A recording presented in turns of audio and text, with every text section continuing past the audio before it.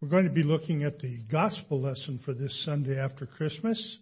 It's found in Luke chapter 1, verses 68 through 75. Luke 1, 68 through 75.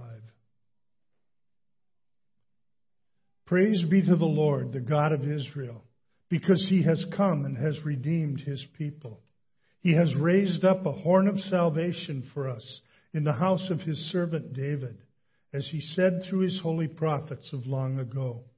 Salvation from our enemies and from the hand of all who hate us, to show mercy to our fathers and to remember his holy covenant, the oath he swore to our father Abraham, to rescue us from the hand of our enemies and to enable us to serve him without fear, in holiness and righteousness before him all of our days. The text before us this morning has historically been called the Benedictus. And that's from the practice of the early church of entitling a text of a passage of Scripture based on the first word in that passage. And in the Latin Bible, the first word is Benedictus, which means blessed or praise be. And so this is a song of praise. This is a song of blessing to God for what he has given to us, the great gift of his Son and the great gift of salvation. In fact, I've entitled my message this morning, The Song of Salvation, and that too is an appropriate title. For this text is truly a hymn, a glorious song of praise for the salvation God has provided us through his Son.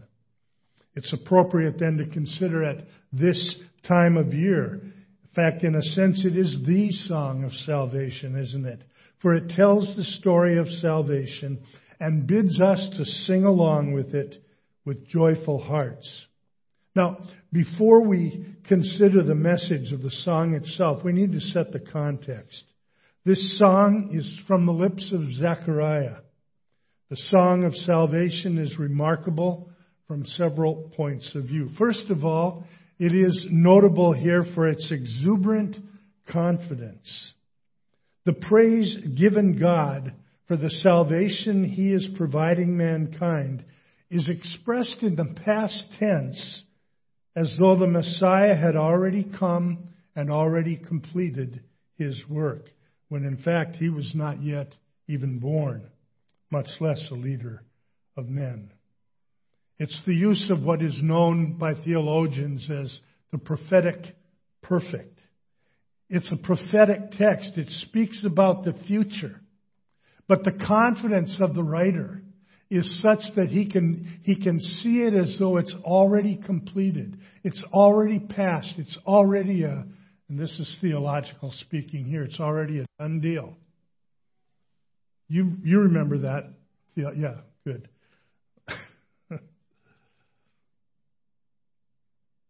I love the prophetic perfect. Speaking of something that's yet out there and being able to speak with all the confidence that the Holy Spirit might give a person, to be able to recognize this as a done deal, as something God has already completed. He gives praise because he trusts that God himself will indeed bring it to pass. And so he has no doubts whatever in his mind. Secondly, it's notable for its content and its context. Zechariah, the author here, was literally under the influence of the Holy Spirit when he spoke these words. The enemies to which he made reference were essentially spiritual in nature, which differed from much of the popular Jewish theology of that day. Its author, that's another interesting one. It's from Zechariah, who hadn't spoken a word for over 9 months. You realize that? He hadn't spoken a single word for the length of Elizabeth's pregnancy.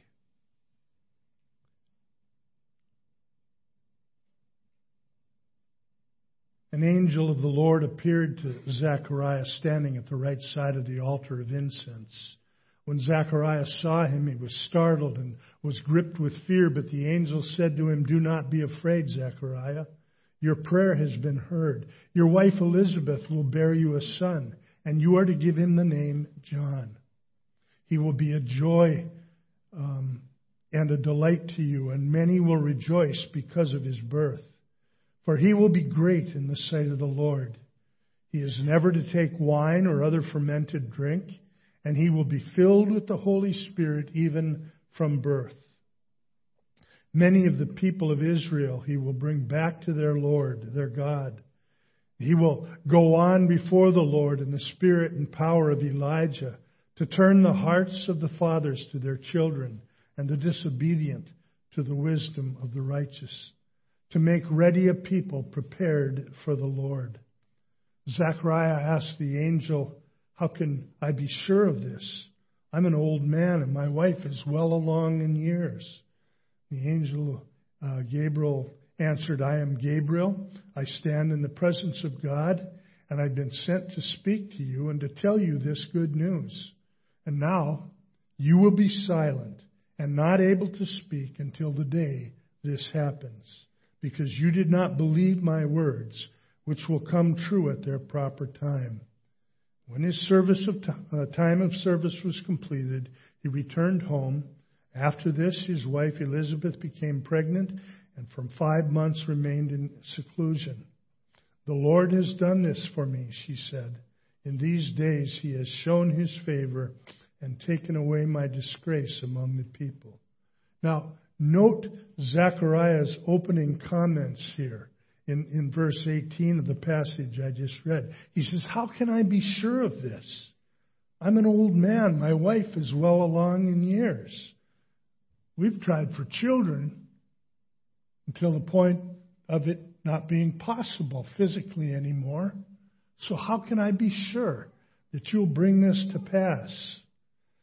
And it didn't seem to matter who this child would be or even what he would accomplish, what his purpose in life would be. Zechariah just can't get past the idea that I'm old and my wife's old. And we can't have children. We've never been able to have children. But as prophesied, Elizabeth got pregnant and had a child, a son. So as a punishment and also as a sign for his unbelief, Zechariah was muted, if you will. And that's, I think, maybe tough to do your priestly duties without the gift of speech.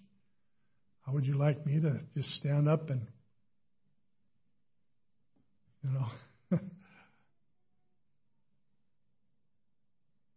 Then the child was born. We read in Luke chapter 1, beginning at verse 59, "On the 8th day they came to circumcise the child, and they were going to name him after his father Zechariah. But his mother spoke up and said, 'No, he is to be called John.' And they said to her, 'There's no one among your relatives who has that name.' Then they made signs to his father to find out what he would like to name the child. And he asked for a writing tablet, and to everyone's astonishment, he wrote, 'His name is John.' And immediately his mouth was opened, his tongue was loosed, and he began speaking, praising God." And our text then is a record, if you will, of Zechariah's first words. 9+ months of bottled up expression are now freed to come forth. And come forth they do. The excitement, the praise, the joy of all of these months of silence, all the things that he had so desired to express, now just gush forth like a geyser. And it's interesting, in verses 68 through 75, our text, one long sentence in the original language. And I wonder, I know I've tried it. I can't get it all done in one breath. But I'm guessing that Zechariah got through it in about half a breath. I mean, I think it just poured out of him. He was so excited, so thrilled, and so happy to be able to exclaim the goodness of God, His provision. And that's interesting then. God has redeemed His people, John says. Again, He has redeemed His people. The work of redemption isn't done yet, but He sees it as though it's already completed. It is a sure thing. Now, the word redeem comes from a Greek word that is really more closely akin to our English word ransom. To redeem us, He paid the ransom. It's kind of like, when I was a kid, we used to every once in a while redeem gold bond stamps and S&H green stamps. Anybody here? You young people are looking at me like, what kind of an idiot are you? Oh, and I hated those stamps. Because before we went, my sister Lene and I had the privilege of licking all those stamps and putting them in the books. Man, oh man, I had glue on my tongue for days. And to make, it's kind of like adding insult to injury. We'd go to the Redemption Center in Williston, North Dakota, and my mom would order something for the house or whatever, and Lene and I never got anything for all of our work. Still hold it against no, I don't. But to ransom, that's a totally different thing, isn't it? Because to ransom, you pay a price to get someone back from kidnappers, for example. And what we're being told here is that He, the Savior, the song about whom it is written here, who will provide salvation for us, He paid a ransom to get us back. And the price of that ransom was Jesus' own innocent blood. His coming to us, as we celebrated this past week, was to go to a cross and die for us in our place, to pay the ransom for our forgiveness. And He finished the task. We don't have to look at it in a prophetic sense. We can look at it in the perfect sense, if you will. He's completed it. It is a completed task. It is a finished work. And we can celebrate that. Talks about redeeming His people. All who by the gracious gift of faith repent of their sins, trust personally in Christ as their Savior, are His people. Race, religious background means nothing. I like what Peter says in 1 Peter 2:10. Once you were not a people, but now you are the people of God. The people of God, singular, unique. Once you had not received mercy, now you have received mercy. Repentance and faith was the message of Zechariah's son, John the Baptizer. Throughout his ministry, he consistently preached that. His baptism was a baptism of repentance for the forgiveness of sins. It was a sacramental baptism.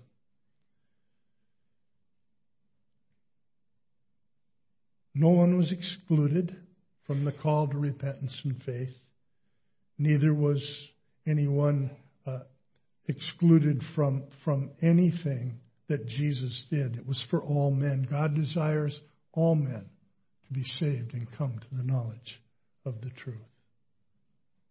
So, God, has raised up a horn of salvation for us. The horn of salvation is Jesus. But it's interesting to think about that phrase, horn of salvation. A horn in Scripture is always a symbol of strength. It is always displayed or spoke about in prominent terms. Jesus is that horn. Jesus was divine. Jesus was all-powerful.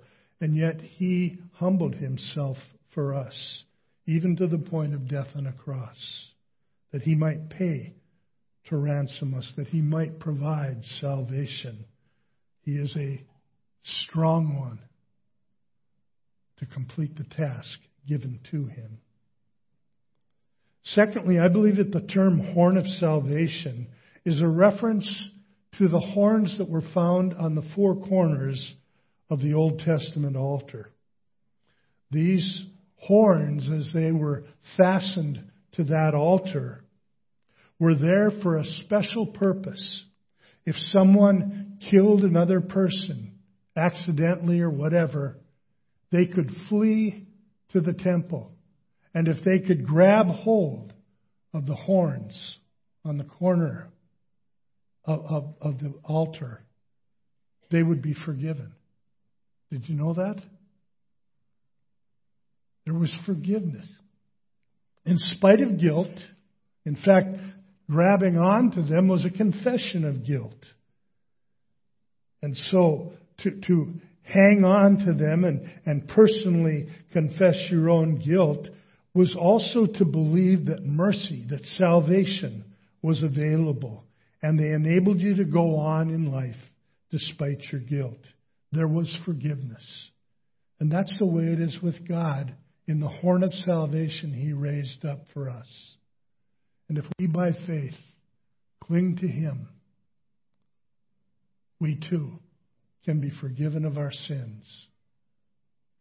Our guilt no longer held against us. We can go free.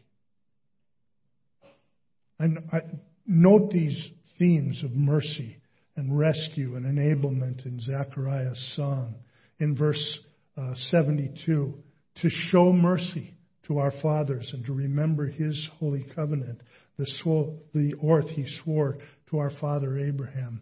Verse 74, to rescue us from the hand of our enemies and to enable us to serve Him without fear in holiness and righteousness before Him all our days.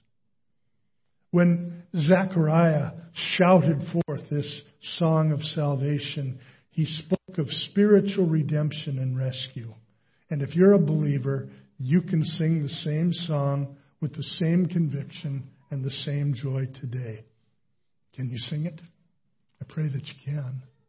That you know Jesus and trust Him as your only Savior. And then you can sing it. And you can sing it now, and you can sing it for as long as you draw breath on this planet, and you can sing it for eternity as you worship the one who saved you. Glory be to the Father, and to the Son, and to the Holy Spirit, as it was and always will be, world without end. Amen.